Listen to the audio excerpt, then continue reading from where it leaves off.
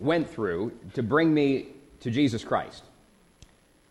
He didn't send me a star like he did to the wise men, which I didn't have to travel like they had to travel, but God was so patient and so persistent in bringing me to Christ that I marvel at it. The times that I was stubborn and didn't want to listen, the times when I came up with excuses as to why I would not receive the Lord or why I didn't believe the Bible. There were so many moments that I can think back to, and I praise God for his patience. And maybe you have a similar testimony. Maybe you have a similar testimony where God was drawing you and you said no, and he still sent somebody else across your path, and you said no to them, and then he perhaps you ran into a gospel tract that you read, and you're like, it's one of those things, I don't want that. And you kept having these touches, these moments when God was shepherding you and drawing you to himself until finally you trusted the Lord and you believed on Jesus Christ. I'm amazed at what God did with these wise men with the star. What was the Christmas star? What was the Christmas star? We perhaps have all heard it involves these wise men traveling from the east. They saw it, and somehow it led them from their home country to travel all the way into Judea, into Bethlehem. Was it an actual star? Was it an actual star? Did God move the celestial bodies and the constellations in order to put that star right where it needed to be? Other people have given the idea that perhaps it was a token of God's glory placed in the sky just for the purpose of leading the wise men to that place. Maybe it was an angel that was up there shining, and the angel's job was to make sure that these wise men saw it, and perhaps it was mistakenly called the star. I would suggest that it doesn't so much matter what the star was made out of, but what it says about the Lord and what it says about the wise men who followed it. What it says about the Lord for giving the star and what it says about the wise men for following it. And then the question would be is, if the Lord guided us and showed us something, somewhere we needed to be, some way we needed to go, something that we needed to do, would you and I be open to the leading of what it is that God is guiding us to? And so after the days of the manger and the shepherds, while Jesus was still a baby, but now they're in a house, some unexpected visitors ride into Jerusalem before they find the babe in the home, and they set the king and all the city into chaos by their arrival because of who it was they were asking about. In Matthew chapter 2 and verse number 1, the Word of God says this: "Now, when Jesus was born in Bethlehem of Judea, in the days of Herod the king, behold, there came wise men from the east to Jerusalem, saying, Where is he that is born King of the Jews? For we have seen his star in the east and are come to worship him. When Herod the king had heard these things, he was troubled, and all Jerusalem with him. And when he had gathered all the chief priests and scribes of the people together, he demanded of them where Christ should be born. And they said unto him, In Bethlehem of Judea, for thus it is written by the prophet, And thou, Bethlehem, in the land of Judah, art not the least among the princes of Judah. For out of thee shall come a governor that shall rule my people Israel. Then Herod, when he had privily called the wise men, inquired of them diligently what time the star appeared. And he sent them to Bethlehem and said, Go and search diligently for the young child. And when ye have found him, bring me word again, that I may come and worship him also. When they had heard the king, they departed. And, lo, the star which they saw in the east went before them, till it came and stood over where the young child was. When they saw the star, they rejoiced with exceeding great joy. And when they were come into the house, they saw the young child with Mary his mother, and fell down and worshipped him. And when they had opened their treasures, they presented unto him gifts, gold, and frankincense, and myrrh. And being warned of God in a dream that they should not return to Herod, they departed into their own country another way. And when they were departed, behold, the angel of the Lord appeareth to Joseph in a dream, saying, Arise, and take the young child and his mother, and flee into Egypt, and be thou there until I bring thee word. For Herod will seek the young child to destroy him. And when he arose, he took the young child and his mother by night and departed into Egypt." Let's pray together. Father, take your word this evening, and I pray that you would bless it. Guide us through it. Help us to meet with you in it. In Jesus' name, amen. What we have here, Mary and Joseph, with the baby Jesus Christ, had set up life in Bethlehem. The words used for Jesus being an infant versus being a young child show us that some time has passed. So though I know that many manger scenes that you might have at home or you might see out there have the wise men showing up the same night that the shepherds came and the little drummer boy, all of that is somewhat fabricated. And I just love the idea of the little drummer boy. They look at a woman who just gave birth in a dirty manger stall and who is dead tired from a baby that has been up crying, and he thinks to himself, you know what that woman needs? She needs a drum solo, right? What an unusual song that somebody came up with there for Christmas. When we look at this time period, they have gotten into the normal life of what it is to live with a child. And so they're doing the feeding and the changing of clothes and whatever they used for diapers back then. Joseph is having to find work, I imagine, by this time. And they are still in Bethlehem, but they have found themselves a home to stay in. And you could think that after the day in and day out of life had settled in, and after so much time has passed, that maybe the idea of the angel speaking to Mary in the visions and to Joseph in the dreams and the shepherds showing up with a story about angels speaking to them, maybe that stuff has faded into the background of everyday sleep-deprived life. And they perhaps ask themselves, did that still really happen? And then these reminders, these men, these nobles arrive from afar. In Matthew chapter 2 and verse number 1, it says, now when Jesus was born in Bethlehem of Judea, in the days of Herod the king, behold, there came wise men from the east to Jerusalem. Who were these wise men? Tradition has given them names, and we've come up with all sorts of ideas, but really we don't know who they are, but the very title that they're given shows a few things. They were learned. They were very well educated in both the secular and in the religious. The way that they followed the stars was reminiscent of astrology, which I would say most Christians, that's different than astronomy, by the way. Astrology is looking for signs and portents, trying to tell the future or to get guidance from the stars, from creation. It's usually a very pagan idea that is something followed today in witchcraft and other forms of the occult, and I would recommend that believers have nothing to do with it, that they have nothing to do with it. But here, these men had devoted their lives to becoming very learned, very educated, and they were looking in the stars, and they saw something in the stars. I don't know exactly what it is. I remember, like every story as a child, He-Man in the Masters of the Universe. It seemed like every single story had the planets aligning, and the stars were all, and then now the evil bad guy was going to do something, and He-Man had to go and stop him, had to stop Skeletor. And for whatever reason, the planets always had to align in those shows. I don't know where they got that idea from, but something like that happened to the Magi. And they were men of means, they were men of wealth. Perhaps you've seen in the manger scene 3 guys on 3 camels traveling without any backpacks or any saddlebags or anything, and they just show up and they just have these little boxes. But if the guess of scholars is right, they traveled from a country called Parthia, which would have been northeast of Babylon, and it would have taken them 500 miles to get to Jerusalem. Now that would take, at a decent pace in those days, almost a month of traveling every day. 25 to 30 days they estimate for them to come. That is a huge commitment to leave what they were doing, where they would set up, in the comfort of where they were. These were most likely not young men because of the term that was used to describe them. They were probably a little bit more aged, and they still saw something, and they decided to come. God showed them some sort of revelation. When we talk about revelation, we're not just talking about the last book of the Bible. God has revealed himself to man. God has revealed himself to man.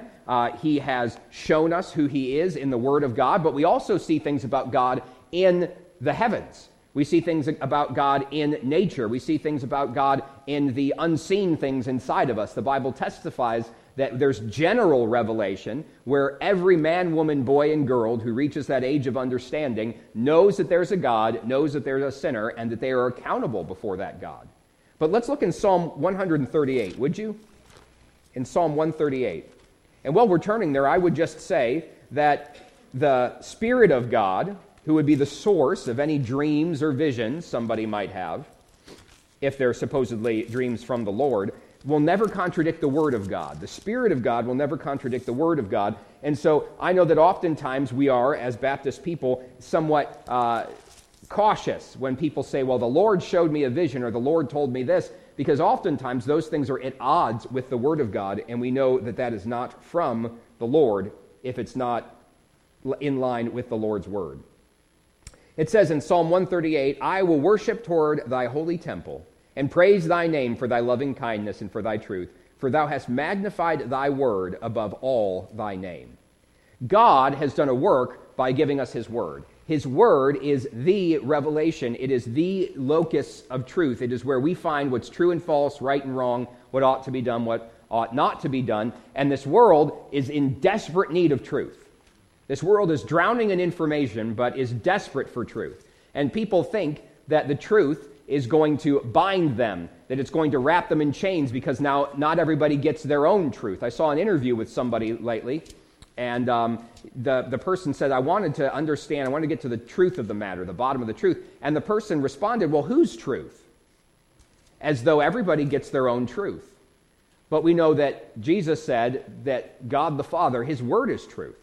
And so we know that though they saw something and it led them, and we can hear from God ourselves, it will never contradict the word of God. So a great caravan travels this 500 miles, and they roll into Jerusalem, and they start asking questions like everybody should know what they're talking about. Where is the King of the Jews? We saw his star, we know that he's been born, and we've come here to worship him.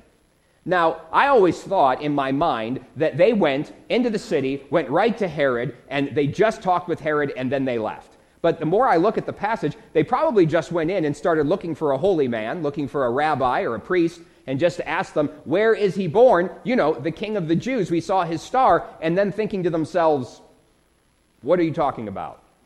Because it seemed like when Mary and Joseph took the baby Jesus into the temple, and Simeon comes and rejoices with them, and Anna comes and rejoices with them, that those were the only people that seemed to be looking for the Lord's Christ at that time.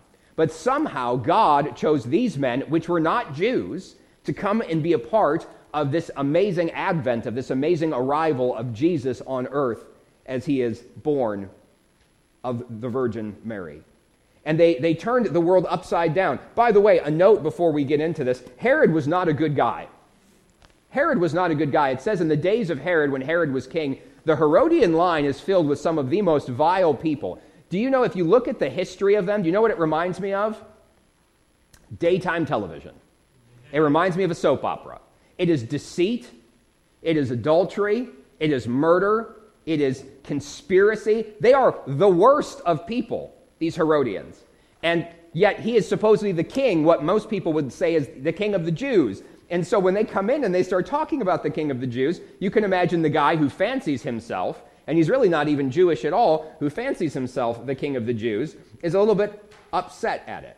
In verse 3, when Herod the king heard these things, he was troubled, and all Jerusalem with him. The whole city was turned upside down. It was turned into an uproar. That's one of the reasons why I had to rethink in my mind what this would have looked like. This big procession, this big caravan comes in. They don't look like they belong in Jerusalem. They're Gentiles. They're perhaps considered to be sorcerers or astrologers. They're these magi, and they come in, and they want to know where the King of the Jews are. Why? Because they want to worship him. This whole thing is bizarre. This whole thing is unusual, and it draws the attention of Herod. And in verse 4, he gathered all the chief priests and scribes of the people together, and he demanded of them where Christ should be born. He's like, wait, there's supposed to be a Christ? He's supposed to be the King of the Jews? And there's a prophecy concerning him? Where is he supposed to be at? Some king of the Jews Herod turned out to be. He doesn't even know of the most important prophecy that his people were given. So, it says, and they came to him in Bethlehem of Judah, for thus it is written, and they said unto him in Bethlehem of Judea, for thus it is written by the prophet, and thou, Bethlehem, in the land of Judah, thou art not the least among the princes of Judah, for out of thee shall come a governor that shall rule my people Israel. Look back with me, if you would, in the Old Testament, in Micah chapter 5. In Micah chapter 5, this is the prophecy that these Jewish leaders and scribes are pointing to when they say he's supposed to come from Bethlehem. The Bible is filled with an amazing amount of prophecy that is fulfilled in such a specific way that there's no explanation other than the Lord is in it. In fact, it's a more plausible explanation that God was the one making these things happen than to think that man could somehow dream this up. In Micah 5 and verse 2, "But thou, Bethlehem Ephratah, though thou be little among the thousands of Judah, yet out of thee shall come forth unto me, that is to be ruler in Israel, whose going forths have been from of old, from everlasting." What a prophecy, and talking about our Lord, who will be from everlasting, hinting at his deity even all that time back in the past. So Herod demands where he's going to be. And in verse 7, Herod, when he had privily called the wise men, so he had a private audience with them, inquired of them diligently what time the star appeared. This is not because he has an interest in astrology. He wants to know when the baby was born because now he feels threatened. There's one other thing about the Herodians. They were very superstitious. Very superstitious. They were the kinds of people that would heat themselves with whatever religious beliefs they could find just so that they could feel safe. I remember someone saying Elvis at the end of his life was so confused about what was true and not true that he had the holy signs of every religion he could find and would wear them on necklaces underneath his clothes just so that he didn't get the wrong one and make that God, or miss out on the right one, and make that God angry. That's sort of what Herod was like. He was not a very religious man. And he said unto them, verse 8, and he sent them to Bethlehem and said, "Go and search diligently for the young child, and when ye have found him, bring me word again, that I may come and worship him also." These Gentile men had traveled these 500 miles or so in order to worship the Lord Jesus, and Herod, who was just nearby, Jerusalem and Bethlehem aren't that far apart from each other, he couldn't be bothered to go, but he did want to know where Jesus was, because he had plans for him. He had plans for him. We'll see what his plans are in just a moment. Verse 9, "And when they heard the king, they departed, and lo, the star which they saw in the east went before them till it came and stood over where the young child was. And when they saw the star, they rejoiced with exceeding great joy." Have you ever been that excited to receive an answer from the Lord as to what decision you should make? You ever had his guidance so clearly given to you, whether through scripture or circumstance or through the witness of the Spirit within you that tells you this is what you're supposed to do? They were thrilled to be led by the Lord. They were thrilled to be led by the Lord. It says that they greatly rejoiced because they saw this star. Remember what God must have done in order to bring them. They must have been looking up through their telescope or through their charts into the night sky, and they saw something that was unusual. And whatever it was enough to show them that some great event was happening. And it wasn't just any event, because they figured out somehow that it was about the birth of the King of the Jews. And there probably wasn't a lot of Jewish people over there that they had run into, that they were talking to back in their home country, that would have said, "Oh yeah, that has to do with Jesus," or the coming Messiah. They wouldn't have known his name yet. Somehow God used the things even in their lives that probably Jewish people shouldn't have been involved in, which was looking into the stars for signs. And even as lost as they were, and even as wrapped up in pagan and secular ideas as they were, God broke through in his mercy because he wanted them to encounter Jesus Christ. He wanted them to encounter Jesus Christ. Verse number 8 which says that he wants to come and worship him also. But Herod's desire to worship the Lord Jesus was not about holiness, but about hellishness. His plan was to kill Jesus Christ. His plan was to destroy this Christmas advent, this arrival of Christ on earth. Why? Who would destroy Jesus? We think about the baby in the manger, and we think about this time of year and all of these beautiful songs that we sing. Who would do such a wicked thing? Someone who wants to be king for themselves. Someone who wants to be king for themselves. And we see this repeated time and time again by those that refuse Christ, is that they don't refuse Christ. Honestly, the vast majority of these secular atheists that want to debate Christianity, their excuses of why they don't believe are just that. They're excuses because they do not want the King of Kings and the Lord of Lords to rule over them. They want to be the gods, little g, of their own life. They want to be the captains of their own fate. They want to call the shots. They want to say for themselves what's true and false and what's right and wrong. what ought to be done and ought not to be done. Because if there is a God that calls them to a higher way of living that's more than just their own pleasure and their own comfort, then they're going to, in their mind, lose out. So they come up with all sorts of reasons not to believe, because they want to be king themselves, just like Herod wanted to be king. It says in verse 11, when they were come into the house, notice that they're in a house now. They didn't stay in the manger forever. Just in case you were wondering, young people, Jesus wasn't raised in the manger. That was a short-term accommodations. When they saw the young child with Mary his mother, and fell down and worshipped him. They saw the young child with Mary his mother, and fell down and worshipped him. Who did they worship? Who did they worship? They worshiped the Lord Jesus. Now, Mary was a blessed woman, no doubt. The angel of the Lord said, among women you are blessed. You have stood out. You are someone of impeccable character, and this is the woman that the Spirit of God is going to use to bring the Lord Jesus into this world. No man had anything to do with Jesus Christ's birth. But the Spirit of God came, and that which was born of her was born of the Spirit of God, and shall be called the Son of God, the Bible says. And yet they come in and they worship Jesus. They don't worship Mary. There are many places where people worship Mary in churches around here. That perhaps your background involved some of that. But I want you to know the worship of Mary as something more than human didn't show up till the 3rd or 4th century. So this is something that happened hundreds of years later, because so many religious ideas included this worship of a mother. This worship of a powerful mother that's connected with nurturing and fertility in the earth, which was a pagan idea, and unfortunately it was grabbed, co-opted, and inserted into beliefs of Christianity, and that's how that came about. But they worshipped the Lord Jesus Christ. And it says that they opened their treasures. You can imagine in your mind's eye them coming to this humble home, because Joseph was not rich, he was a carpenter, and they came to this humble home with their big entourage and all their camels and horses and pack animals. And they had all of these treasures and boxes and guards to keep watch over them. It wasn't just 3 guys with no supplies traveling on camels. And they would have shown up, and it would have been a big deal in Jerusalem. Everybody would have been looking out in Bethlehem. They would have been looking out their windows. They would have been staring at all of this. They would have been wondering what is going on. And they come and they open up gifts for the Lord Jesus. And the gifts that they brought to him, it says, were gold and frankincense and myrrh. Gold is a gift fit for a king.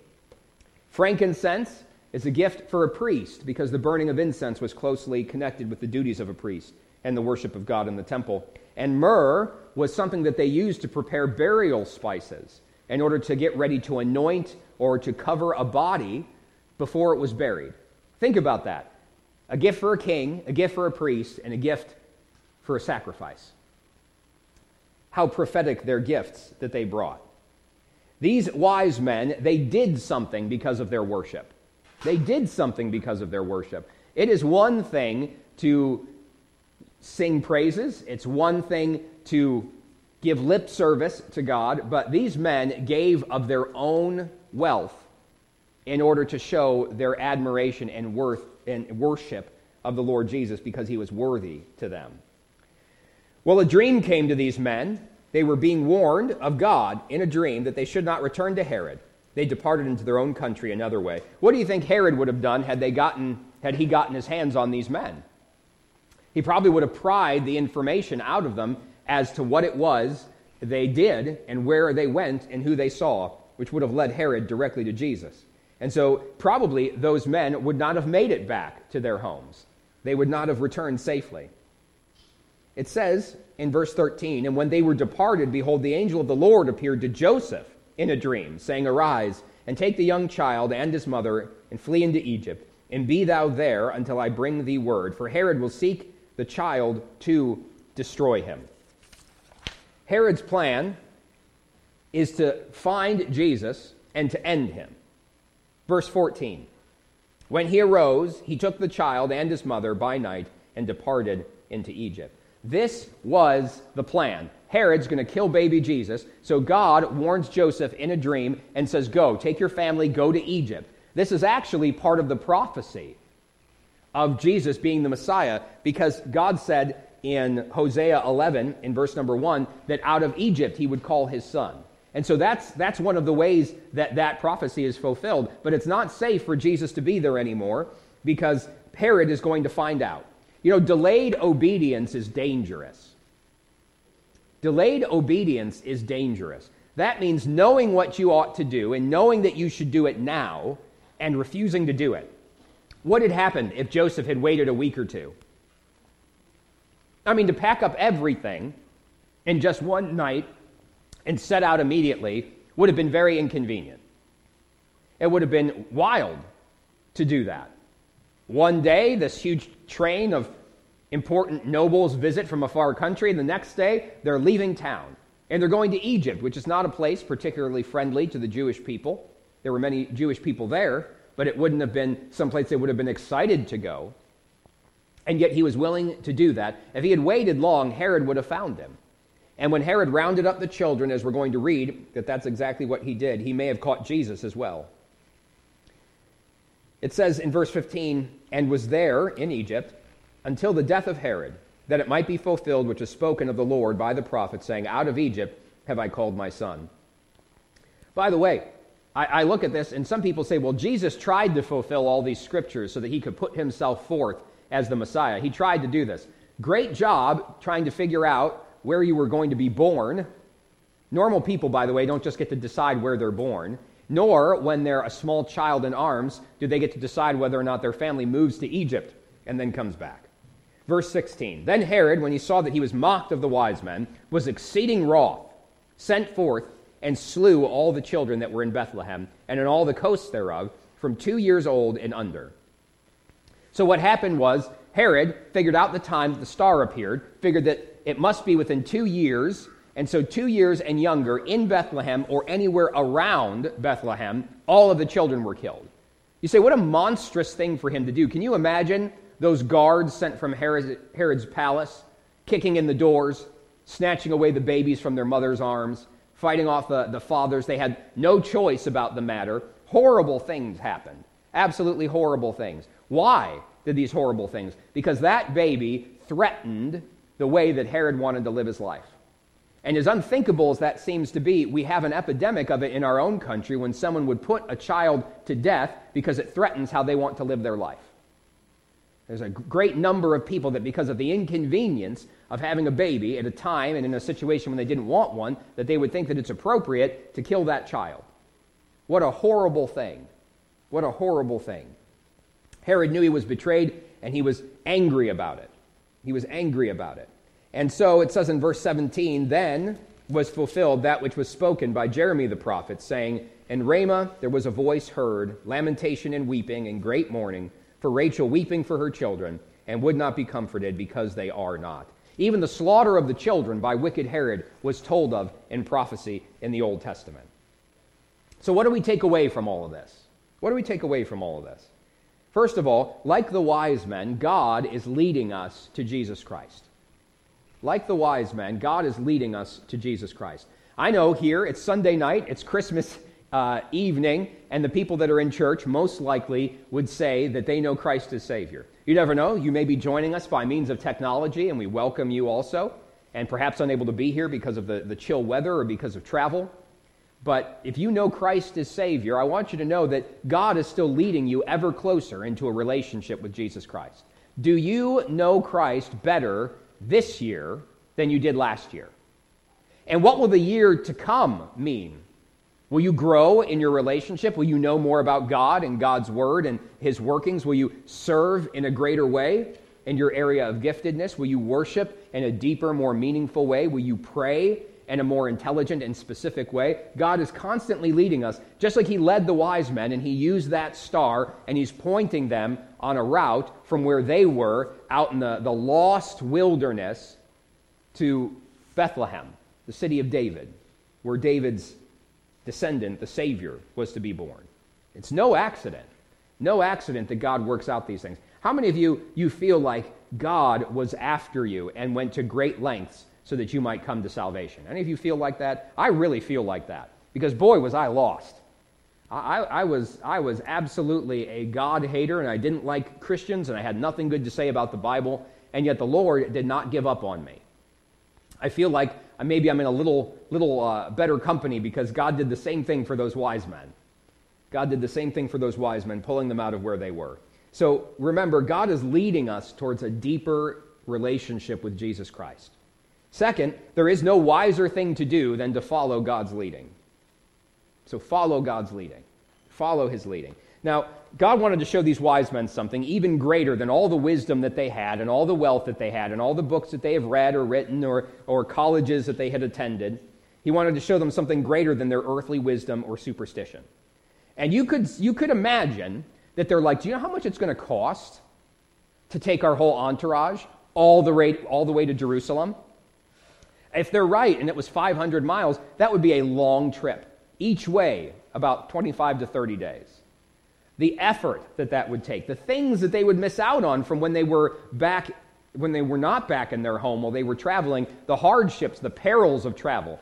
You know what we worry about when we travel today? The car breaking down, roads being closed, maybe bad weather. We don't usually worry if we're driving down 71 south heading towards Columbus that we're going to be waylaid by bandits.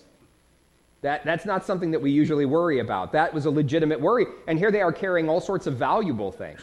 So they had to have a great procession with them. It would have not been unusual for them to say, hey, let's just stay home. Let's just stay home. I know we saw the star, and I know God is leading us, and I know that he's showing us something amazing that's going on, but it would be so much more comfortable to just stay home and to not travel. There's no trouble here, but this trip will be filled with trouble. They could have stayed home, but they would have missed out on their purpose in life, which was to come and know the Savior. Has God been guiding you? Has he been guiding you towards something?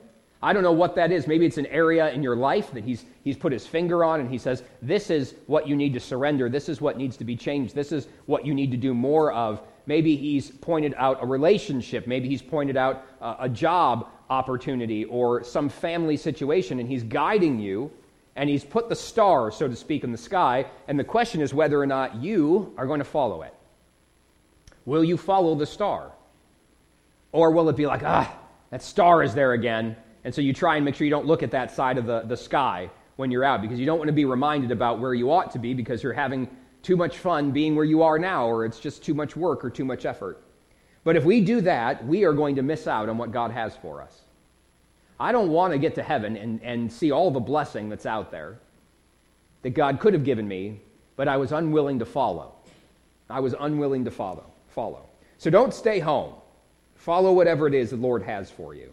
Follow that path that God has put before you, because, like the wise men, in the end, you'll rejoice. It'll be, without a doubt, worth it. And lastly, give God your worship. Give God your worship. The wise men gave Jesus precious treasures. Why? Because that's what Mary charged them? Did Mary say, the price of entry to see the Christ child is at least one portion of gold, one portion of frankincense, and one portion of myrrh? We're running a sale, though, so you only need to have 8/10 of a portion of myrrh today. Is that what happened? No. The reason that they gave was because they were worshiping him. They were worshiping him. He was worthy. They wanted to show their adoration because they realized that this was no normal king. There were kings born every day. Kings born every day in the Roman Empire.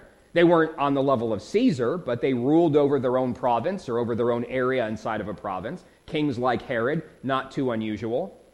Not too unusual. But this was somebody different. This was somebody that they worshipped. They didn't just show... It doesn't say that they came and worshipped Herod, does it? They met with Herod, but they worshipped Jesus. That is a huge statement on how important he was. And they didn't offer something that cost them nothing. I always remember about David saying that he didn't want to offer something to the Lord that would cost him nothing. It has to have a little bit of heft, weight, sacrifice to it for it to matter. You know, some people, when they give in order to honor the Lord, when they give out of their lack, they give more than if they were giving out of their abundance. Do you remember the widow that Jesus saw when he was in the temple? There were all of these people coming in with their rich garments and all of their servants, bringing in all their money and the things that they were tithing with great fanfare and trumpets and saying, look at us, look what we're bringing to God, look how holy we are. And then some widow woman, probably poor, bent over with age, comes in, puts in just a little bit, just a few coins, the widow's mite, right? Puts that in there, and Jesus says she gave more than all. She gave more than all. So they gave what they gave because that was of value to them. Gold and frankincense and myrrh. So how do we worship God? Are you supposed to go and get some myrrh and bring it to church? Is that what we're asking for? No. But our worship shows God what we think of him. Our worship shows God what we think of him. Should we sing to him? Absolutely. Should we bring our tithes and offerings? Absolutely. But we worship God throughout our whole life, not just while we're at church. You know how you can worship God? By saying yes to him. When you come to a decision, when you come to a moment, when you can either do it God's way or the flesh, the way of the flesh, you choose to do it God's way. That's worship, because what you're saying is, God, you're worthy of me saying no to myself and yes to you, because that's what I think of you. So every time we're forced to make a decision of right or wrong, and we choose to do right, we're actually worshiping God in that moment. When we choose what we're going to listen to, what we choose what we're going to watch, what we choose what we're going to fill our hearts and minds with. Because remember, from the abundance of the heart, the mouth speaks. So when we choose to do those things and we choose to hold off on the bad and to put in the good, we're actually worshiping God because we show him that he's meaningful to us. If somebody comes and they give great money to the Lord, and yet they refuse to give their own lives to the Lord, it sort of cheapens the gift that they bring. It reminds me of the Pharisees. I don't want to be like that.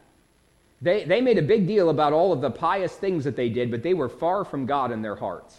I would much rather have that gift of a contrite heart and a broken spirit, that we would come to the Lord just as we are.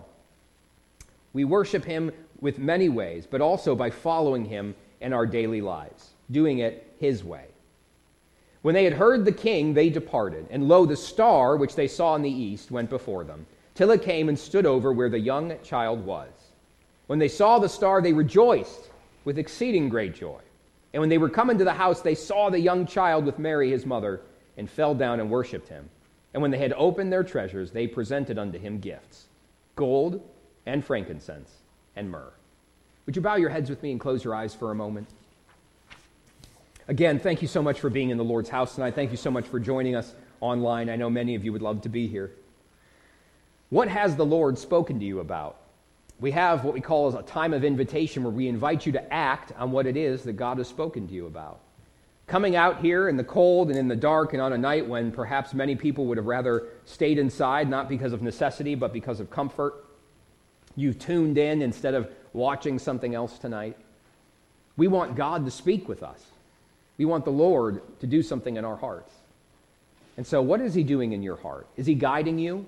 Has he shown you something? Oh, it might not be a star in the sky, but you know that he's speaking to you about something, about the next step in your walk with him, about perhaps leaving something that you might be closer to him.